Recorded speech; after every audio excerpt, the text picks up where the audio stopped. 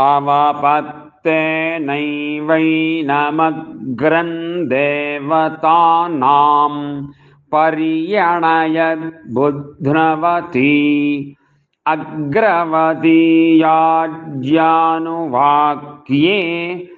अकरोद्बुध्ना देवैनमग्रं पर्यणयद्यो राजन्य आनुजावरस्याक्तस्मा एतमैन्द्रमानुषोकमेकादशकपालन्यर्पपेदिन्द्रमेव स्वेन भागधेयेनोपधावति स एवैनमग्रगुं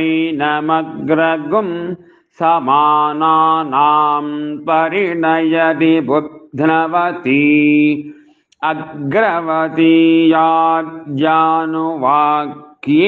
भवतो बुध्ना देवैनमग्रम्।